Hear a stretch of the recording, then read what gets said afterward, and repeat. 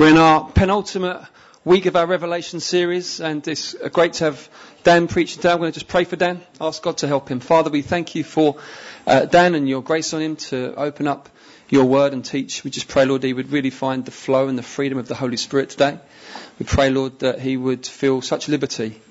Lord, we really ask that, Lord, that he would be so at ease as he's preaching, Lord, that there would just be such a flow of your Spirit through his words. And Lord, I pray that he would just know your delight and your joy as he preaches. And pray for us, Lord, that you would help us to have ears to hear what you're saying and to be transformed and washed by your word.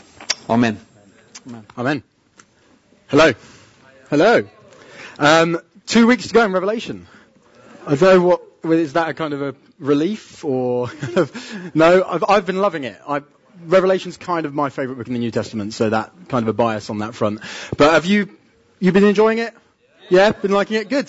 We're in Revelation 19 and 20 today. We are going to read pretty much through the whole 2 chapters, but we're going to do it in bits. So just have your Bibles ready. The words will come up on the screen if you want to follow, but if you want to double check that what I'm saying is right, you've got your own Bibles to do that. So far what we've looked at is basically Revelation is about the unveiling, or kind of, it's like drawing the curtain back and showing you who Jesus actually is, what Jesus has actually done, and kind of looking behind appearances and looking to what's really going on. And we've kind of just seen it's done in very vivid, sometimes confusing, but always very poetic and dramatic kind of language, which sometimes makes for difficult reading, but when you unravel it and understand what's going on, it kind of just leaves you in awe of who God is and in awe of what he's done. And hopefully this week won't be any different. So what happens this week is we finally get to the point where we direct our attention towards the future. So far what's been going on in the main has been looking at God's perspective on history. And from chapter 19 onwards, you turn your attention from history and glimpses of the future to suddenly looking at what's going to happen. What's going to happen when God basically returns and puts all things right. And that's what we're going to start looking at today.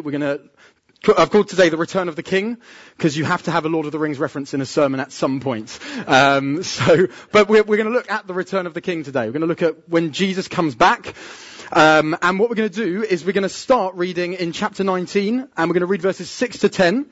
I'm just going to quickly explain verses 1 to 6. We're not going to read because they kind of fit with what's gone on before. So Steph talked about Babylon last week, which is this kind of this city representing any ungodly empire or institution that opposes God. And the idea is that any ungodly or institution that opposes God eventually will be cast down and broken. And what you get in verses 1 to 6 in chapter 19 is heaven saying, hallelujah, God has destroyed the great prostitute. And so it's kind of like you get chapters 17 and 18 where you get John describing that almost kind of from Earth's point of view a little bit. And then you finally get heaven in chapter 19 saying, now we can praise God because he has cast down the great prostitute, the one who was leading the nations astray with her sexual immorality. So that's kind of why we're not including it here. So what I want to do is start in verses 6 to 10. And we're going to read one of the highest points of the whole of Revelation. So I hope you're ready. It's about the marriage supper of the Lamb. So if we could have the words up. Verse 6, then I heard what seemed to be the voice of a great multitude, like the roar of many waters and like the sound of mighty peals of thunder, crying out, hallelujah, for the Lord our God the Almighty reigns. Let us rejoice and exult and give him glory, for the marriage of the Lamb has come, and his bride has made herself ready. It was granted her to clothe herself with fine linen, bright and pure, for the fine linen is the righteous deeds of the saints. And the angel said to me, write this, blessed, happy are those who are invited to the marriage supper of the Lamb. And he said to me, these are the true words of God. Then I fell down at his feet to worship him. But he said to me, you mustn't do that. I'm a fellow servant with you and your brothers who hold to the testimony of Jesus. Worship God. For the testimony of Jesus is the spirit of prophecy. This is the point in Revelation where suddenly you go from God's perspective on history to God's perspective on the future. And it's the point where, remember, John is writing to churches around kind of the day of, I suppose, what would be modern day Turkey, who are facing serious pressure. And he's now offering them the reason they can hope, which is that there's a future coming where all of their trouble, all of their suffering, and all of their problems are going to be undone, and everything is going to be made better. And we finally get our attention turned to that here. And it's one of the most uplifting parts of Revelation. For those of you who know your classical music a little bit, it's the part of Revelation, amongst others, that inspired the Hallelujah chorus in Handel's Messiah. I'm sure you've probably all heard. I won't try and sing it, but you've all heard of it. In fact, no, I won't.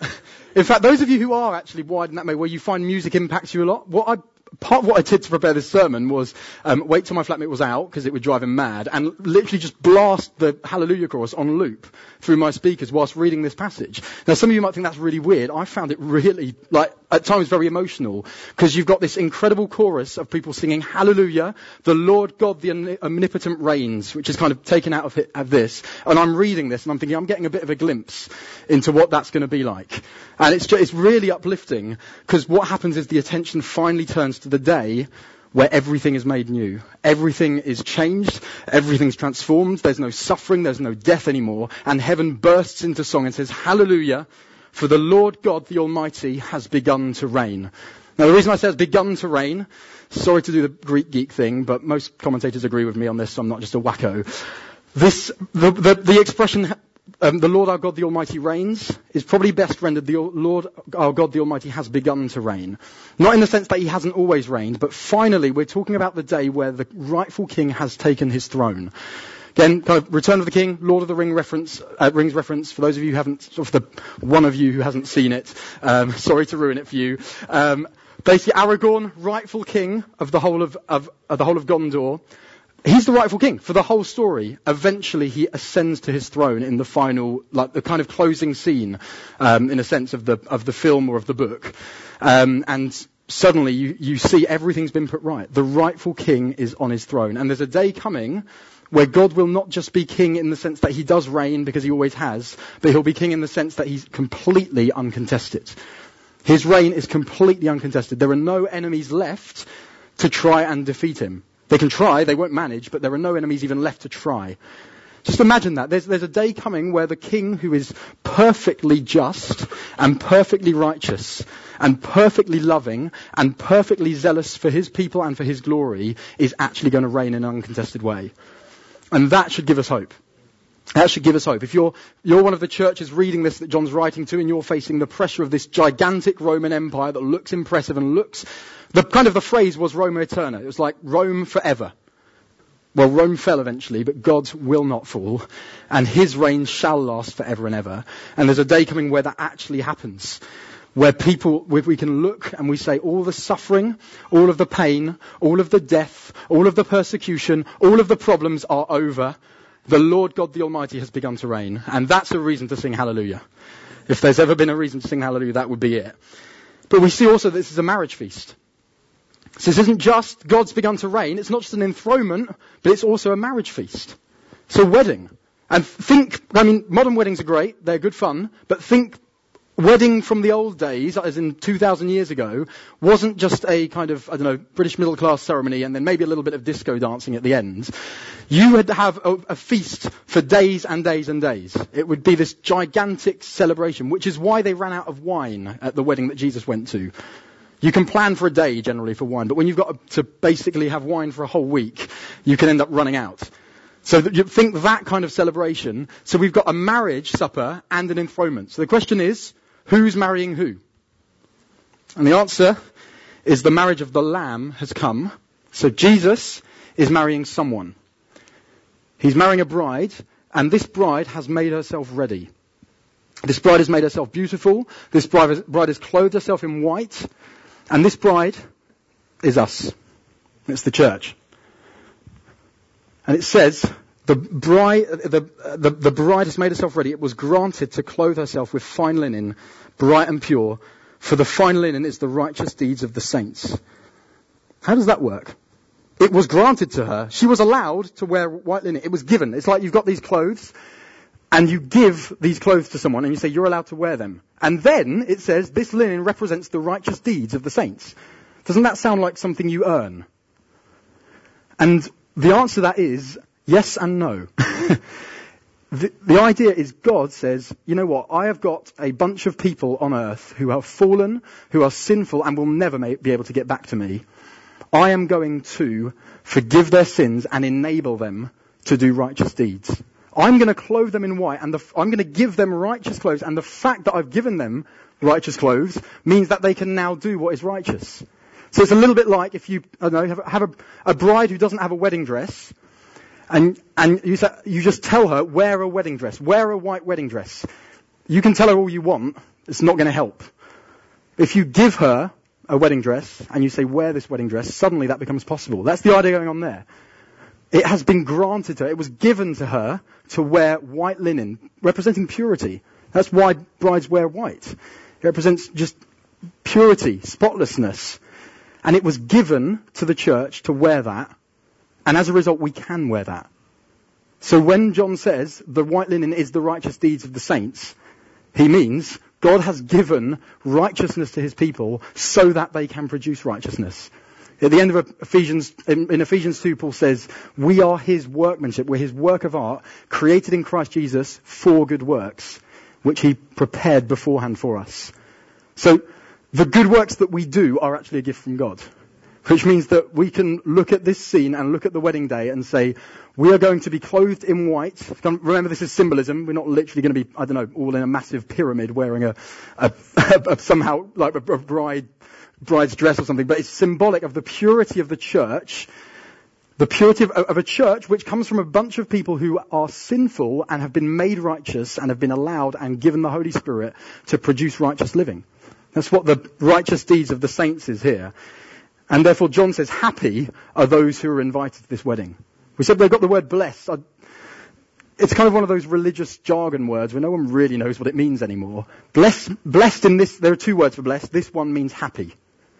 It means, great, if you get the invitation to this wedding, you are going to be happy. And the amazing thing is, so you've got an enthronement, you've got a wedding, but in this weird imagery, the church is the bride and the guests. It's like the only people there are the church, who both happen to be the bride and the guests. It's interesting, it's weird imagery, but it's showing actually there's an exclusivity to it. God is marrying his son and the people get to assist at this wedding. They get to look at it. It's kind of like they get to see themselves walk down the aisle. It's weird, it's symbolic, it's amazing, and it's symbolizing the fact that when God takes his rightful throne, it's going to be a gigantic celebration. And we're going to actually see what that looks like a little bit more in a couple of weeks. So Steph's going to preach on chapters 21 to 22, which actually just describes the marriage of the Lamb. But what the rest of chapters 19 and 20 do is they answer the question, well, how is this actually going to end up happening? So what the beginning of chapter 19 does is it directs our attention to the future and says there's a day coming where heaven's going to sing hallelujah, the Lord God the Almighty has begun to reign, and the marriage of the Lamb has come, it's amazing. And the rest of chapter 19 says, here's how we're going to get there. So that's what we're going to do. We're going to look for the next 30 minutes at how we get to that point where the marriage supper of the Lamb comes. And we get 4 images in chapters 19 to 20, and we're just going to go through it bit by bit, and we're going to read the relevant passages, and we're not going to go into masses of depth, or we'll be here for 5 hours, but we're hopefully just going to give you a glimpse of the greatness of each of these passages. And so the 4 images we're going to look at are the return of the king, the binding of Satan and the vindication of the saints. I'll explain what that means in a bit. The defeat of Satan and the judgment of the dead. So we've got the return of the king first, the binding of Satan, so the imprisonment of Satan and the vindication or reward of the saints, the defeat of Satan and the judgment of the dead. So again, these images aren't necessarily kind of strictly chronological and fitting exactly into some kind of very clear time frame, but they're pictures of what will happen, whether it literally happens that way or in some kind of other, whether it's symbolizing something even deeper of how we get to the point where Christ will end up marrying the church and we get new creation and everything is made new. So we're going to look first of all at the return of the king. We've got chapter 19, verses, we're going to read 11 to 21. So off we go. Then I saw heaven opened, and look, a white horse. The one sitting on it is called Faithful and True, and in righteousness he judges and makes war. His eyes are like a flame of fire, and on his head are many diadems. He has a name written that no one knows but himself. He is clothed in a robe dipped in blood, and the name by which he is called is the Word of God. And the armies of heaven, arrayed in fine linen, white and pure, were following him on white horses. From his mouth comes a sharp sword with which to strike down the nations, and he will rule them with a rod of iron. He will tread the winepress of the fury of the wrath of God the Almighty. On his robe and on his thigh he has a name written, King of Kings and Lord of Lords. Then I saw an angel standing in the sun, and with a loud voice he called to all the birds that fly directly overhead, "Come, gather for the great supper of God, to eat the flesh of kings, the flesh of captains, the flesh of mighty men, the flesh of horses and their riders, and the flesh of all men, both free and slave, both small and great." And I saw the beast and the kings of the earth with their armies, gathered to make war against him who was sitting on the horse and against his army. And the beast was captured, and with it the false prophet who in its presence had done the signs by which he deceived those who had received the mark of the beast and those who worshipped its image. These two were thrown alive into the lake of fire that burns with sulfur. And the rest were slain by the sword that came from the mouth of him who was sitting on the horse, and all the birds were gorged with their flesh. It's not a very popular kind of passage. It's a scary passage. It's absolutely terrifying, and it should be. This is about the return of the rightful king to take what is his. And it should make us, whilst actually we'll see it should make us rejoice, it should make us terrified as well. Because this is about Jesus, after thousands and thousands of years of seeing his planet, his creation, going astray, finally coming back and saying, enough, I'm taking back what is mine. And what we see here is that when Jesus, so this is kind of Jesus' return, I suppose, second coming, which again, it's imagery, so we don't necessarily know, is Jesus actually going to come back on a white horse, or is this something else? But what we do see is that suddenly everyone realizes who Jesus actually is. Suddenly the eyes are opened, the veil's taken away, and everyone who thought Jesus was just a nice, loving hippie who didn't say boo to a goose, and will suddenly realize that he is actually the King of Kings and the Lord of Lords, and that he is coming back to take his rightful throne. Suddenly we get heaven opened, and we get someone sitting on a white horse. We don't get a humble king riding in on a donkey to Jerusalem. You get a conquering Messiah on a horse. We get one who in righteousness judges and makes war. He is perfectly, utterly just, but he judges and makes war. His eyes are like a flame of fire. Forget the kind of blue eyes in the paintings that you generally get for Jesus. This Messiah is coming back with eyes of fire, which again kind of represent judgment and fury, which we'll look at in a little bit. It's a different, we don't have to necessarily read through every single one and go into detail. You get the point that this is a very different kind of Jesus to what most people might be expecting. But what we'll see is this is bad news and good news at the same time. It depends whose side you're on. This is the unveiling of who Jesus actually is. And he's come back to take his rightful throne. You see, in these verses, we see in verse 17 onwards, there's another supper. Remember, we've had the marriage supper of the Lamb. In these verses, we get another supper. We get a supper for the birds, kind of the vultures. There's going to be a massive massacre in this passage. And an angel's proclaiming, "Come and gather for the supper of God to eat the flesh of kings, the flesh of captains, the flesh of mighty men." Jesus is coming back. And when he comes back, he will destroy everything that opposes him. And so my plea to you today is please make sure you're on the right side of him. Because he is totally righteous, totally just, totally loving. But if you're not on the right side of him when he returns, he will destroy his enemies. That's what a righteous king should do. When a righteous king has had his empire completely taken apart and destroyed by his enemies, his right response is to come and to destroy those who have done evil against him. He is absolutely furious. He treads the winepress of the fury of the wrath of God the Almighty. It's not the kind of picture we tend to think of when we think of Jesus. But John's going to extreme lengths here. He's saying he treads the winepress of the fury of the wrath of God the Almighty. It's like how much more emphasis do you want to put on how angry he is? But what I want to explain is he is angry for a very good reason. Because he has seen every single human trafficking. He has seen every single rape victim. He has seen every single murder. He has seen every single oppression. He has seen the Holocaust.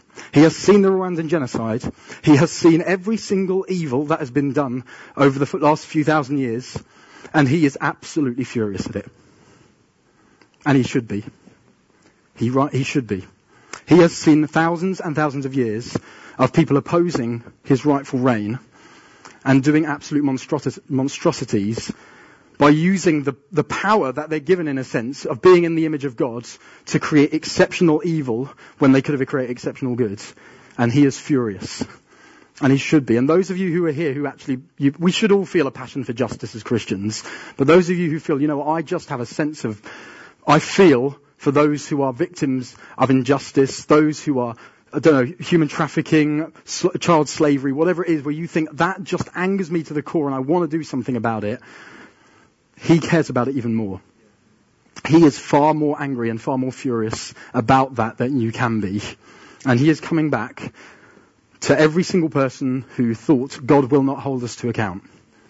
Every single time that someone has been put to death or beaten or tortured and the person thought God is not going to hold me to account, Jesus is coming and he says, yes, he will. Justice will be done. He will judge, and in righteousness he will make war. And it is good, and it is good news, because he is coming back to put all wrongs right. But again, I want to repeat, it is terrible news if you are on the wrong side of him. If you are on the wrong side of a righteous, just, furious king, that is bad news. My plea to you today is please treat him with the respect he deserves. Please see him and think he is the rightful king. I have been rebelling against him. I have been using my God-given being in the image of God for the wrong things. I want to turn and follow Jesus. Please would you do that? He will accept you. He will take you. He will cleanse you. He will clothe you with white. But please would you do that? I want to read a quick quote from a book by a guy called Andrew Wilson who puts this really well. Where he just talks about that, the time where you realise who someone is and you didn't realise that was who they were. And where he's talking about this passage. He says, moments where you suddenly realise who someone is can be devastating. Drama is built on it. King Oedipus and his mother, King Lear and his daughter, King Richard and the Sheriff of Nottingham, King Kong and the nameless person who accidentally steps on his foot. The more powerful the person, the worse it is to find out that you have not been treating them with the respect that they deserve. So it's not surprising that the most devastating moment of them all will be when the King of Kings and the Lord of Lords is shown for who he is. The biblical word for this is revelation. The Greek word has a sense of unveiling, disclosure, even denouement. That moment in the story when you finally realize who someone is and what it means. No earthly stories can prepare us for what this will be like. Because King Richard and King Kong are laughable in comparison to King Jesus. But there are a number of times in Scripture where Yahweh is suddenly seen to be the God of gods. And the Bible suggests that the return of Jesus will be something like these. So he then explains a load of examples from the Bible. He says, Scripture describes numerous times when pagans, often too late, realize that they are not just up against any God, but the King of Kings and the Lord of Lords. The revelation of Jesus, though, will be more dramatic than even these. You see, that list of pagans knew they were opposing a God of some sort, even though they didn't realize how powerful he was. Their theology, their belief about God, as confused as it was, at least led them to believe that if God stood against them, they were in trouble. But when Jesus is revealed, it will be a shock to almost everyone. People will be expecting a teacher with eyes of blue and a voice of a soothing brook, not a ruler with eyes of fire and a voice of a raging torrent. They will be proclaiming peace and security and be met with the one who judges and makes war. The Jesus they are flippant about, humbly riding a donkey, will be replaced with one they are frightened about, triumphantly riding a white horse. And instead of a mellow hippie who turns a blind eye to any wrongdoing, they will encounter a sovereign king with a passion for righteousness and a desire to vindicate those who have suffered and been martyred for his name, otherwise known as the King of Kings and the Lord of Lords. All hail King Jesus. This is the moment in history where you suddenly realize who Jesus is. And if you're on the wrong side of him, it is absolutely terrifying. It's terrifying enough, even if you have been following him. So my plea to you is, please, don't be on the wrong side of him when he comes back. For those of us who actually do know him, there is good news in this passage, because we meet with a king who is thirsty and angry at injustice in the world, and that is good news. And also, if you read this passage, do you realize where we are in this passage? It was granted to her to clothe herself with fine linen, white and pure. And the army, and then in chapter a little bit onwards, and the armies of heaven were following after him, clothed in linen, white and pure. We are the ones who ride out with Jesus in this. We're the people who are with Jesus as he rides out of heaven, which again doesn't necessarily mean we'll literally be doing that, but it's showing us we are safe, we are secure, we're the ones who will look him in the face and go, you are terrifying, but at the same time you're beautiful, and I want to stay with you for the rest of my life. And he accepts us and makes us holy and righteous and pure, and every single person who has suffered and been persecuted for the gospel will be avenged. Their blood will be avenged. And that's something which the martyrs cry out for in chapter 6. They say, how long until you give justice to those of us who have suffered? And the angels, and one of the elders says to them, wait a little bit longer. And we now get a glimpse of the time where they finally are avenged. And it is good news. Because if you are a Nigerian wife of a pastor who has been killed and whose family has been killed as well in front of their eyes, the idea that justice will be done one day is very good news. There is going to be a day where everything that has been evil will be undone, and we will see him face to face. That's the return of the King. It's good news, it's bad news, it's terrifying, but it's the first image and step that John gives us in terms of seeing the marriage supper of the Lamb arriving. Then the next step, we had the binding of Satan and the vindication of the saints. So we're going to read chapter 20, verses 1 to 6. So if we could have the passage up. Yeah.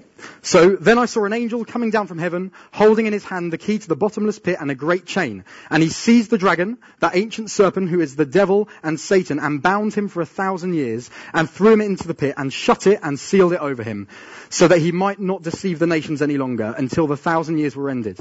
After that he must be released for a little while. Then I saw thrones, and seated on them were those to whom the authority to judge was committed. Also I saw the souls of those who had been beheaded for the testimony of Jesus and for the word of God, and those who had not worshipped the beast or its image, and had not received its mark on their foreheads or hands. They came to life and reigned with Christ for 1,000 years. The rest of the dead did not come to life until the 1,000 years were ended. This is the first resurrection. Blessed, happy, and holy is the one who shares in the first resurrection. Over such the second death has no power. But they will be priests of God and of Christ, and they will reign with him for 1,000 years. Okay, this is the most controversial passage in the whole New Testament. So I will not be unfolding all of its mysteries and explaining exactly what it is, because no one ultimately knows. I have a particular opinion on it. Other people have a particular opinion on it. We agree on the essentials, but we will have very different opinions. So I'm not going to tell you here's what's what. But what I do want to do is quickly just run through the three main views on this. We're going to do it really quickly. So if you guys can quickly come up, we're just going to do a very quick human timeline to explain what the three main views of this passage are. So we've got Satan, who's kind of grabbed by an angel, cast into a pit, it's sealed over, and he's bound there for 1,000 years, so he can't deceive the nations. And then we get a picture of those who've been beheaded for the gospel, and those who don't have the mark of the beast, which seems to be symbolic for all Christians in Revelation, who are raised from the dead and reign with Christ for 1,000 years. And that seems to be after the return of Jesus, but before final judgment. So that sounds a little bit confusing. So we're quickly going to try and make some sense of this, or at least give three main views on it, and then I'm going to explain what pretty much everyone agrees on, which is kind of the main point, at least. So if you three could come up quickly. So we have kind of, I suppose, three main events going on. We have the church age, which is the age we're in now, or the age from Jesus' resurrection onwards. We then have Jesus returns, which is what we just looked at, and then new creation, which is what we're going to look at in a couple of weeks' time. And we have this 1,000-year reign, 1,000-year binding of Satan somehow. So the first view that people hold to is they basically just read the passage chronologically. They say, well, we have the church age, it seems, in Revelation 1 all the way to 18. Then we have Jesus returning, and then 1,000 years. So this must be where it happens. Jesus returns, his people are raised from the dead, and they reign with Christ for 1,000 years, after which Satan is released for a little while and then gets judged and we get new creation. So that's one view. For those of you who are interested, it's called premillennialism. For those of you who just thought, what the heck, don't worry about what it's called. That's one view. The second view is that actually what's happening is Revelation keeps kind of recapitulating stuff. It keeps talking about the same thing in different ways. So what's actually happening is you have the church age, and then before Jesus returns, you get 1,000 years, and this is symbolic. This is kind of like, it's not that Jesus returns, it's not that the dead are literally raised from the dead, it's that you get people who basically, when they become Christians, they get born again, and it's kind of like they've been raised from the dead, and so you get a particular time in history where you get this lovely time of 1,000 years or whatever it is, where there's an age of prosperity for the church, where evangelism goes well, where there's no real opposition from the devil. That's called, and then you get return of Jesus, and then new creation. That's called postmillennialism. Again, don't worry about the name if you get freaked out by that. And then finally, a view which sounds a little bit similar but is a bit different, which is amillennialism, which basically means there is no 1,000 years. What it means is, this is basically a few verses explaining that we are living in the age now where Satan has been bound. So they would see, so I preached a few weeks ago on Revelation 12 where he's cast down from heaven. They'd say him being bound is basically another way of saying that. He was cast down from heaven at the cross, and suddenly this glorious age where the church goes forth and the Spirit is poured out and people are raised from the dead in the sense that they've gone from being dead spiritually to alive happens. And so in that case, the church age kind of swallows up the 1,000 years, and then you get the return of Christ and new creation. Okay, those are the three main views. You guys can go and sit down now. I said it was going to be quick. Cheers. Three main views. People argue about them. You have, to be honest, apart from the middle one, postmillennialism, major good commentaries nowadays will take any of those views. And they'll have very good arguments for it. I have a particular view on it. I'm sure some of you guys have a particular view on it. But that really isn't the kind of thing we're going to go to the stake for as a church. We don't have a doctrinal statement as a church which says, and here's our position on the millennium, and you can't be a member of the church if you don't agree with us on the millennium. It's not one of those kind of things. But the main point of the passage is you get those who've been beheaded for the gospel who are raised from the dead, and Satan seems to be bound. The main point of the passage is the saints, those who have persevered for the gospel, will be rewarded.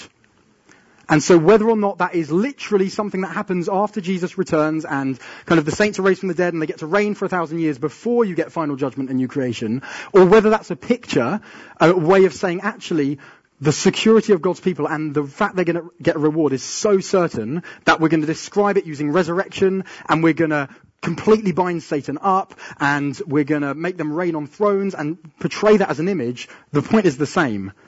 The saints will be vindicated, they will be given their rewards, and they will get to reign with Christ. They'll be raised from the dead, whether that's what we get now as a result of knowing Jesus, or whether that's something that will happen in the future, which ultimately we see it will happen. We will ultimately be raised from the dead. But the point of this passage is the saints are rewarded.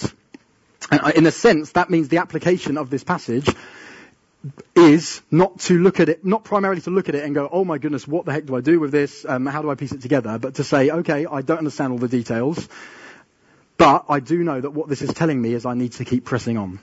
Because those who've been beheaded for the gospel will be vindicated. Those who have persevered will be given their reward.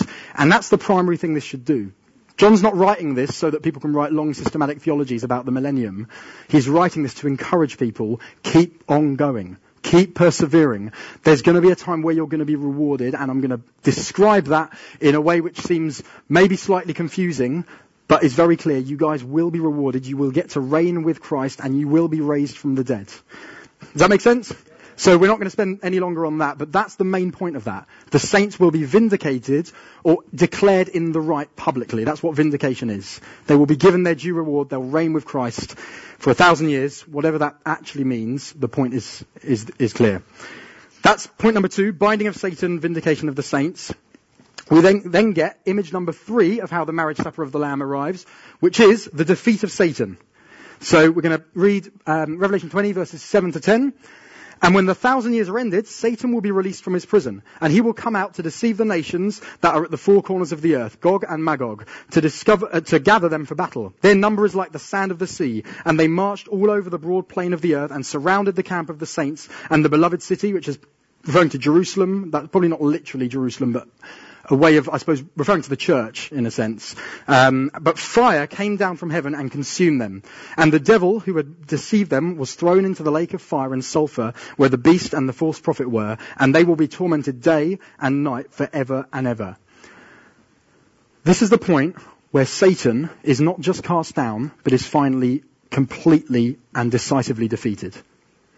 So it might feel a little bit confusing. You might think, well, wait a minute, at the return of Jesus, didn't everyone get killed or they were on his side? And the answer is yes, that is what happens in the text. But remember, this is not necessarily all chronological, and it's also imagery, which means things don't have to be completely and utterly consistent. That's not how poetry works, for example. If you analyse the poetry in terms of what actually makes logical sense, a lot of it wouldn't. But the point that's being made here is that Satan is finally destroyed. You've got this massive gathering of an army with their number is like the sand of the sea. It's basically saying Satan will do everything he can to oppose God. And if you saw an army like the sand of the sea, my suspicion is you'd think, we haven't got a chance. But how were they defeated? Fire came down from heaven and consumed them. That half a verse is describing how they're defeated. It's literally just fire comes down, defeats them, and Satan is thrown into hell, basically. This is basically saying there is a day coming where God is going to decisively defeat Satan. He defeated him at the cross, and he was cast down from heaven. And do you remember that chorus in Revelation 12, where it said, "Rejoice, O heavens, for the accuser of our brother has been thrown down." There's going to be a day where the song that is sung of heaven is also going to be sung of earth.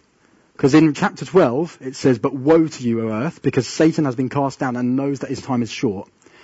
Whereas in Revelation 20, at the end, it will be, "Rejoice, O heavens, and rejoice, O earth, because Satan has been destroyed." There's going to be a day where his power, the power of evil, the power of sin, and the temptation will be taken away. Because Satan has been decisively defeated. Where the power that inspires evil over nations, we've seen that Satan is behind the evil of many different nations that's going on. There's going to be a day where that is taken away. There's going to be no demonic forces going on behind world empires and world structures to cause harm and cause evil and cause damage, because Satan will have been defeated by the rider on the white horse and will be thrown into the lake of sulfur and of fire and will be tormented day and night. In other words, he will be complete. There is no chance of him returning. He is defeated. He has been destroyed. And so again, the idea with a lot of pretty much Revelation, you could say the application of Revelation is keep on going, because there's hope. Keep on going. When you are facing temptation and you think, how on earth am I going to push through? There's a day coming where temptation will not exist. There's a day coming where the accuser of our brothers, who has no authority in heaven, will not even be able to try and accuse you to your face. There'll be a day where I explained already in chapter 12, he has no authority in heaven. His accusations have no power. There's going to be a day where there aren't even any accusations coming, because the accuser of our brothers has been thrown down and defeated and destroyed, and we get to live in the good of that as a result. So that's the third image, the defeat of Satan. And then the final one, we're going to wrap up in a bit, the judgment of the dead. So we've had 3 pictures so far: the return of the king, the vindication of the saints and the binding of Satan, the defeat of Satan, and then the judgment of the dead. We see verse 11 in chapter 20. "Then I saw a great white throne, and him who was seated on it.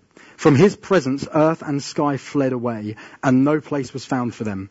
And I saw the dead, great and small, standing before the throne, and books were opened.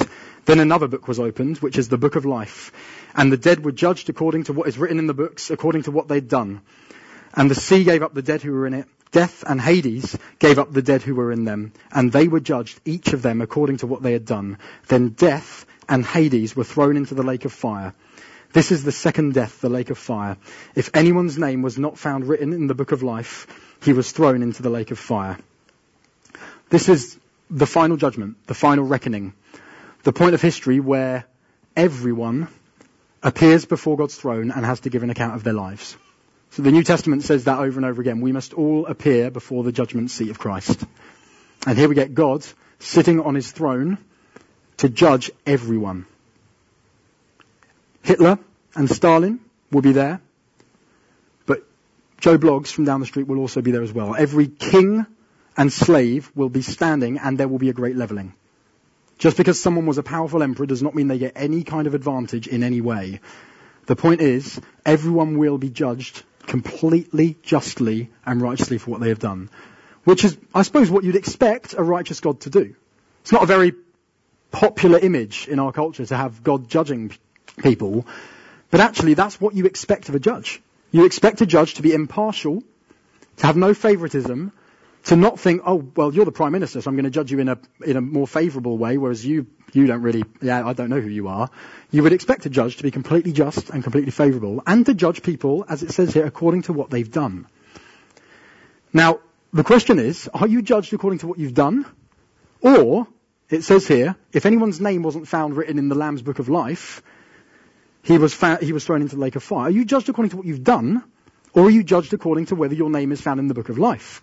And the answer is yes. You are judged according to what you've done, and you are judged according to whether your name is found in the Lamb's Book of Life. And let me explain how that would work. The idea of being judged according to what you've done and being found in the Lamb's Book of Life actually overlap. It's not like they're kind of two different things, majorly in a sense. Jesus has a great illustration for this. I'm just going to draw on Jesus' illustration because he was a great teacher. He had an illustration involving trees.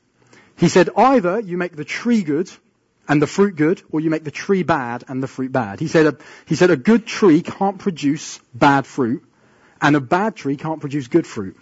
And then he makes this line which tends to cause us some trouble because we believe in justification by faith, and Jesus suddenly says, you will be justified by your words, or you will be condemned by your words. At which point we all scream and go, how does that work?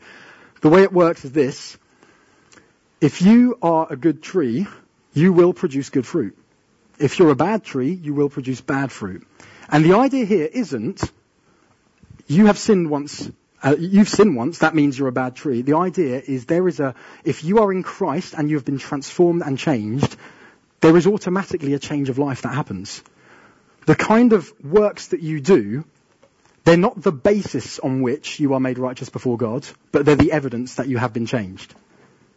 So if you imagine an orange tree standing there and saying, no, I'm a lemon tree, whilst there are no lemons there at all. There's just big oranges looking very juicy.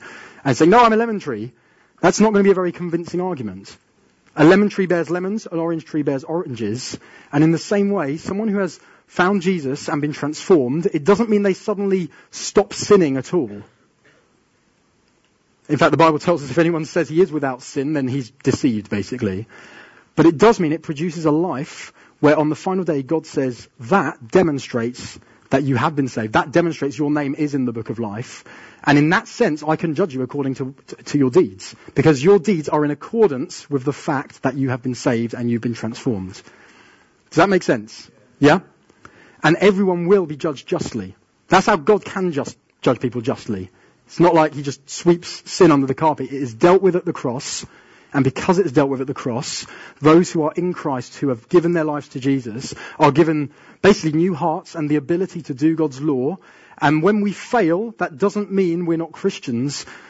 Because if anything, when you fail and you feel you think, no, I want to please God. If anything, that is evidence of the fact your heart's been transformed, because your reaction is, I want to please God. I didn't want to do that. A Christian doesn't want to sin. Yeah? Like your heart's desire has been changed, which means God can look at you on the final judgment and say your works are in accordance with the fact that you are a new creation, brand new and made pure. You are allowed in.